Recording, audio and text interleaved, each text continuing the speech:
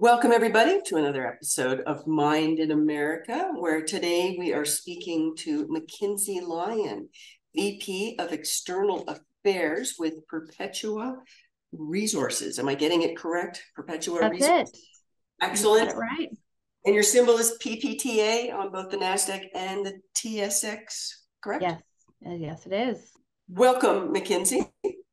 Well, thank you, Janet. I appreciate being able to join you today. We've had several conversations. I have enjoyed all of them, and I want to get into a couple of topics that we are like-minded on: why mining matters and community engagement. My favorite topics. But first, tell us a little bit about yourself. Absolutely. Well, thank you so much. So, I come to mining really having started out as a skeptic. I am a girl who grew up here in Idaho and for most of my life saw mining only for what it had left behind many generations ago. And I didn't fully see what mining was today. And I've started off in this career on the consultant side and had what was then Midas Gold and is now Perpetua Resources knock on our door. And I remember going to my colleagues and saying, "Oh, I don't know. I don't know how I feel about helping mining come to my backyard." And it really started with a colleague who said, "Well, they probably need your skepticism." And then there were really three things that changed me from that skeptic to an advocate. And that's first meeting the people, understanding who is behind American mining today, that we shared values, that I saw their interest in protecting their own backyards and really approaching these matters from a very holistic scientific background. The second thing is I saw the environment in which mining occurs in this country today, where there is really intense oversight and a robust permitting process to make sure it's being done right. And then finally, it was a recognition of I'm a user of all of these products. So what role do I play in wanting to make sure that they're being produced in a way that matches my values? And so here I find myself today working for this really remarkable project here in central Idaho and putting a lot of these things into action when we talk about how we advocate for mining today. Well, I love your messaging, and um, and I agree with you. There's a lot of education needed in the communities, in the population at large, about mining. It's been really sort of backburnered for so long in terms of why it matters. But first, tell me about your project, because I've known about your project for a number of years through different people that have been involved with it. But your project, please go ahead. Absolutely. So the Stibnite Gold Project is located in central Idaho. It's about 5 hours from where I sit here in Boise. And there are really three things that make it unique. One is that it's on the site of an abandoned mine site. So a site that had been mined for over or saw mining activity for over 100 years. And then everyone walked away, leaving open the future, the environment of this site. Second, we have both one of the largest open pit gold resources in the country and what would be the only resource of the critical mineral antimony. Antimony is needed for the energy industry, for technology, and very importantly, in the defense industry as well. And then finally, it's our approach. We thought very quickly and very early that we needed to be able to prioritize how we were going to bring solutions to the environmental legacies of this site, but also the approach that we were going to bring to our communities, that we were going to have to earn trust. So really the whole vision of this project started that you can go back to an abandoned mine site and you can redevelop it for the minerals that are there while at the same time using those resources to invest back into the environmental solutions that are needed at a legacy site. And we are now over 7 years into our NEPA process. We are getting very close to those final milestones, but one of the most exciting things about that is that the environmental permitting process is proving our vision. The science, the investigation, the stakeholder engagement, and the study of it is now showing that we can indeed, through mining, leave the environmental conditions of this site better than they are today. Improved water quality, improved habitat, improved fish access. And that's a really cool, very remarkable thing to be able to say that we can mine and leave it better. And that's a vision that we are really, really proud of today. Well, and I love that you came into the industry as a skeptic and Mm-hmm. bought into it. I came in through a very different route as well, along the same sort of lines that you came in. I'm not on the environmental science, but I came in through community. Yeah. And I do think we need more women like you in mining. We need more women in mining, but it's growing, and I know it's not always an easy road. But how have you found the career opportunities for yourself in the industry? That's such a great topic. And I absolutely agree with you. We need to be an industry that welcomes, and not just welcomes, but really creates the space for diversity. And so, I came in through, like I said, kind of an unusual path. I was working on the external affairs, public affairs side, and and then I saw this company who had a vision that was so different than what I had expected. And again, opened my eyes to the opportunity. And then they brought in a female CEO. And when they brought in a female leader to take on the helm, it was so clear to me that this was the opportunity, that my input would be valued, that the different way of thinking about problems that oftentimes women can bring to the table when it comes to dealing with conflict and finding solutions was really, really important to me. I didn't want to be a part of a mining company that just felt like they had to go fight, loggerheads with everyone. Instead, I wanted to be a part of a mining company that was looking for creative solutions in an inclusive way. And by bringing in a female CEO, it was apparent to me that this company could do that. And so I knew that not only would my voice matter, but that the approach was going to be one where I wanted to define my career. And I absolutely believe that bringing more women into the industry isn't just a matter of talking about it. We have to show women that this is a place where you belong, and really be proud of it, and make sure that we are moving our elbows around to make sure that we're making that kind of space, and encouraging that kind of leadership at all levels of the industry in all spaces. But we can bring a creativity and a different perspective that I think is going to be the key to the success of this industry. Because if we keep on doing the same old thing, we're going to get the same old results. Yeah, I agree. I was the CEO of a gold company, and I was unaware of the impact that would have on the number of women that I would eventually have working for me. Actually, today we have 40% of our company is female, yeah, and exactly. 63% of the leadership team is female because of that. Because women see it and say, "Oh, I can belong there."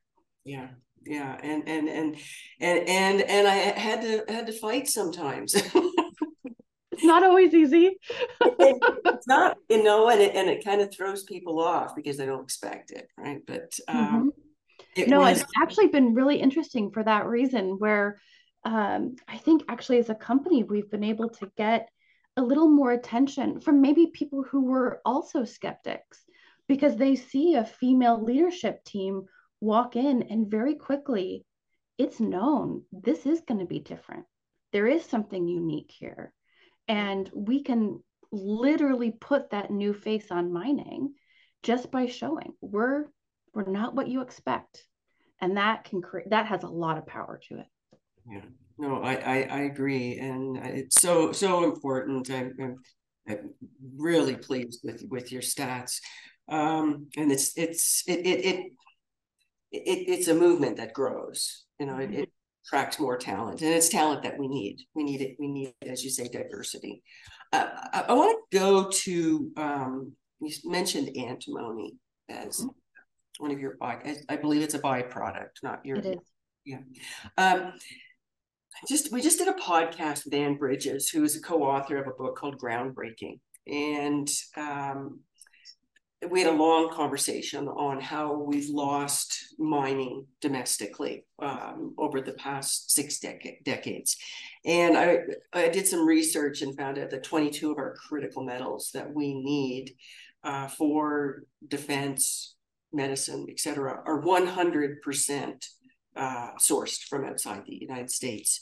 So very important, and I think leads into a question for you. Why does domestic mining matter? Oh, it matters on so many reasons. I think biggest, most globally, is that if we look at the challenges coming at us, whether they are challenges of climate change, challenge of geopolitical influence and control, or environmental and human challenges, if we continue to push the very core of all of those issues offshore, if we lose control of access, we lose control over the environmental, social, and economic conditions of production, we lose control of the solutions to those problems. And quite honestly, just looking at the production timelines alone, if there is a mineral that we need today and we don't have access to, like antimony, our project is the example that from identifying that mineral resource to getting it out of the ground, you're looking at 17 years. We don't have that kind of time to wait to solve problems, whether that problem is climate change or whether that problem is all of a sudden a country that is not friendly to us has stopped shipping the thing we need. And then what happens to our ability to access the technology and the manufacturing that we need? We are left vulnerable and we cannot control our future unless we can control the minerals that make that future. And antimony is a great example of that. Today, there are no domestically mined sources of antimony. The only domestic sources right now come from recycled antimony, predominantly lead acid batteries. You can access all of the types of antimony you need for multiple products, from recycled sources. And yet today, 90% of the global supply of antimony is controlled by China, Russia, and Tajikistan.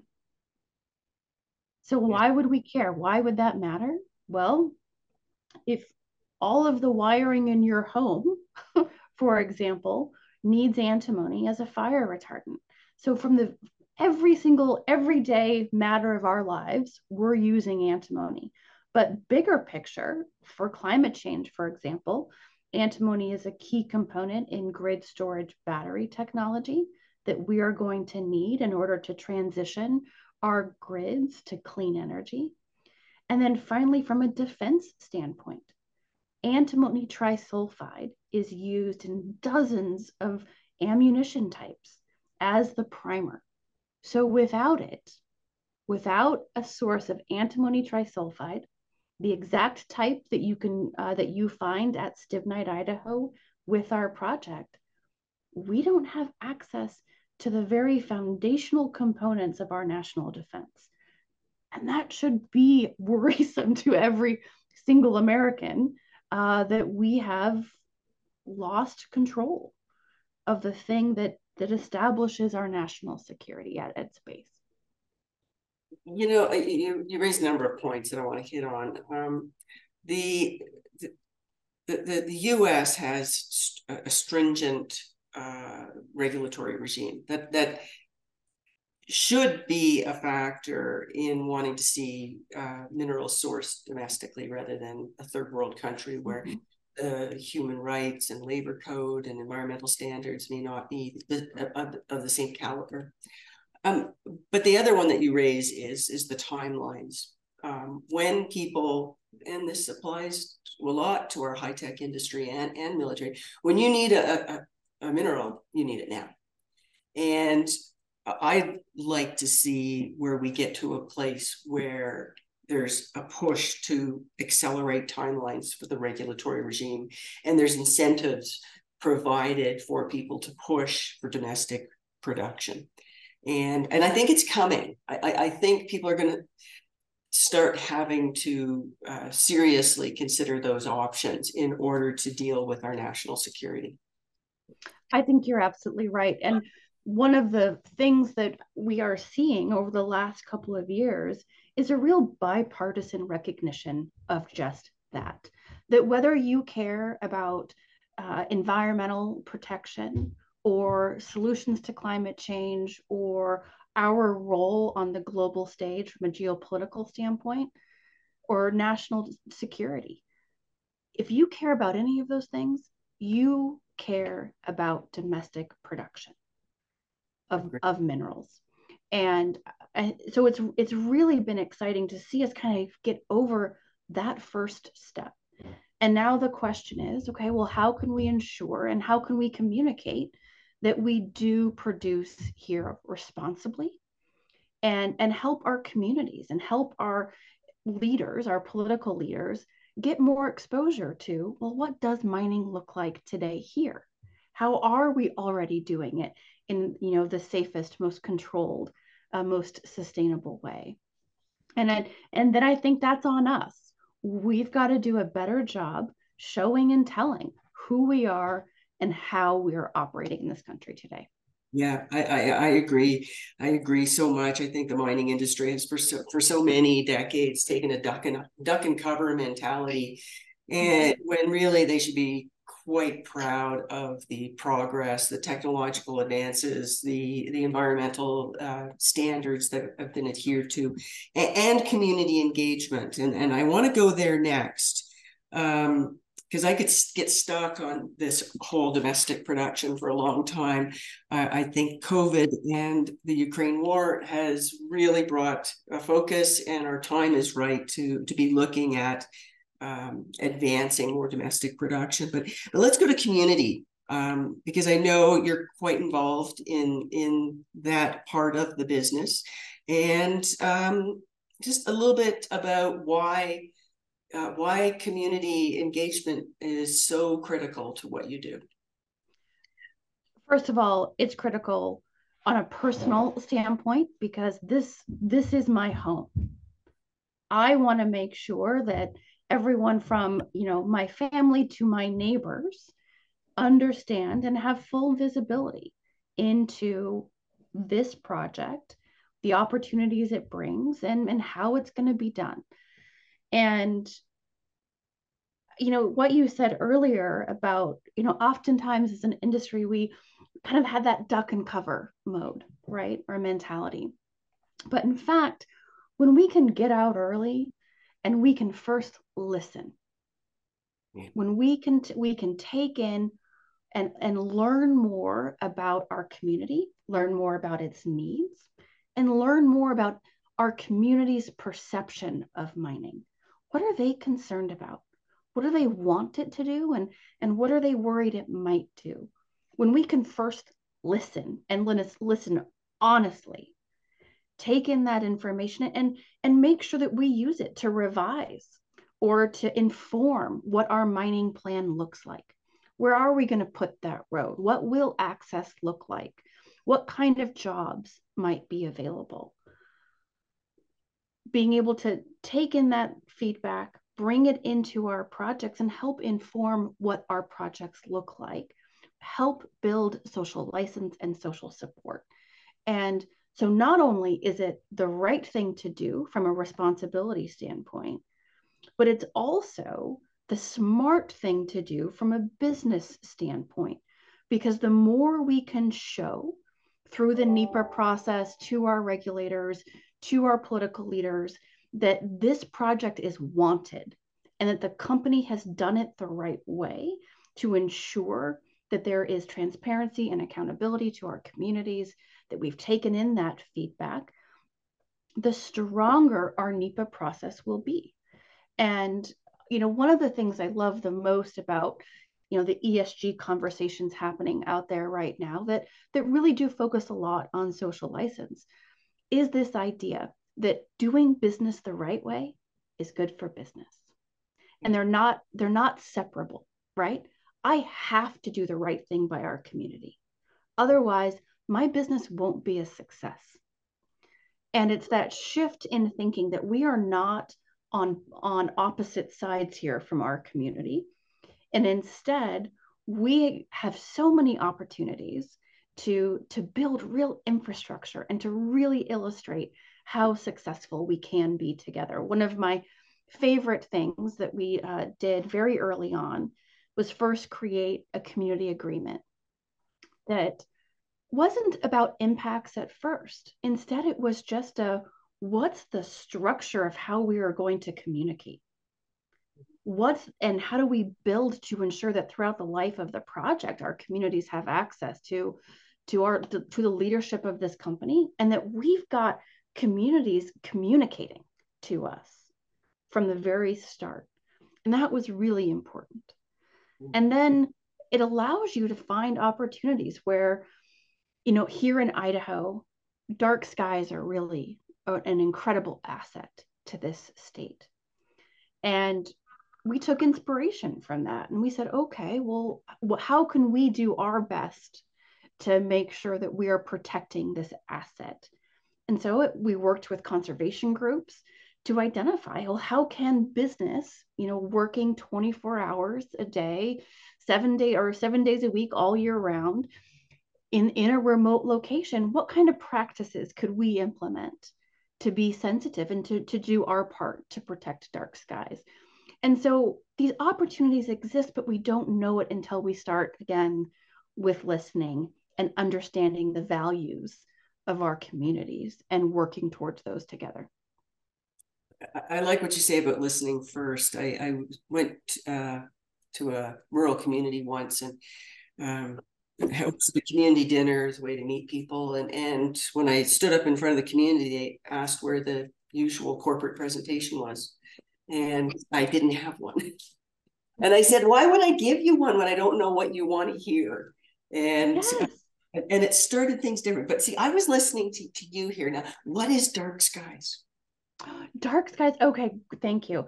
So dark skies here in Idaho, we are incredibly remote, and we are then blessed with lower light pollution, so that through dark skies we can see the night sky. And we have some of the most visible night sky in the lower 48. And because of our wilderness areas and our protected areas and just the remoteness of the state. So we have many communities throughout the state who are adopting dark skies ordinances, which start with some very simple practices of only lighting at night what you need to light, and making sure that that light is pointed in the right direction. Let's point it down. Let's not point it up. And then using the right temperature of lighting.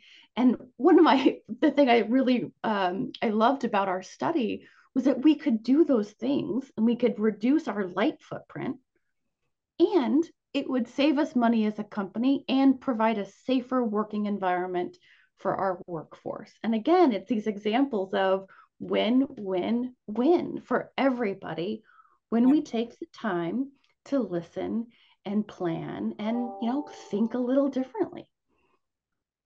I I always use the line that I want to be a good neighbor. That when you move into a neighborhood and you don't know your neighbors and you build a 10-foot wall around your property, you're probably not going to make all your neighbors happy.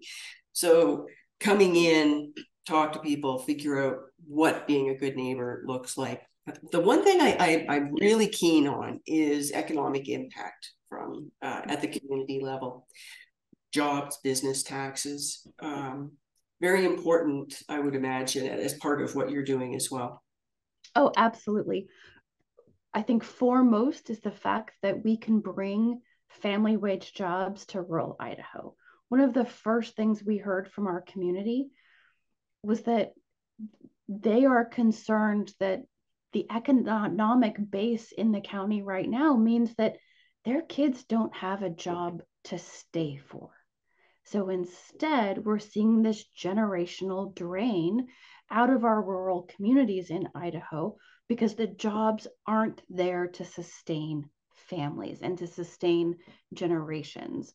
So the idea that we can provide, very well paying jobs, 2 to 3 times the average of the local salary in the region, that keeps kids home, that keeps families home, keeps Idahoans home. Also, and so from there to commitments to, the local, working with local vendors, working to train local Idahoans for jobs. We're also not only just looking at, the immediate, what happens in construction and operations, but also really looking to the long-term economic impact that a mine can provide, recognizing that we won't be there forever. And because of that, we started as a part of our community agreement, a foundation. We call it the Stibnite Foundation, and it's built off of a model that today will make milestone payments as we can into the foundation to build an endowment. But once we are in operations, it'll then be on a profit sharing model. So about 1% back to our local communities that through an endowment can last for generations in a lasting economic impact, not intended to offset the impacts of the mine, but instead intended to help fund social programs that help promote our a healthy community. The research is it's pretty clear. As we've outsourced minerals and outsourced mining and outsourced manufacturing, we've watched rural America wither up. And you want to build rural America, build a mine. You're so right. Mckinsey, it's been wonderful chatting with you today. I'm really excited about your project, and I'm very happy that you decided that the mining industry was a good place to be. Well, I have to tell you, I'm very proud to be here. I think this industry is really on a footing to do some incredible things in this country. And thank you for having me on and letting me talk about it a little bit, and for the work that you're doing to, again, tell these stories in mining, because that is such an important part of our success. If we can do our little bit to help educate and bring awareness to what is the foundational industry for building wealth and an economy. So thank you again, and good luck. And let's stay in touch and keep me up to date on your project. Absolutely. Sounds good. Thank you so much, Janet. Thank you. And thank you, everyone, for joining us today. Stay tuned for our next adventure.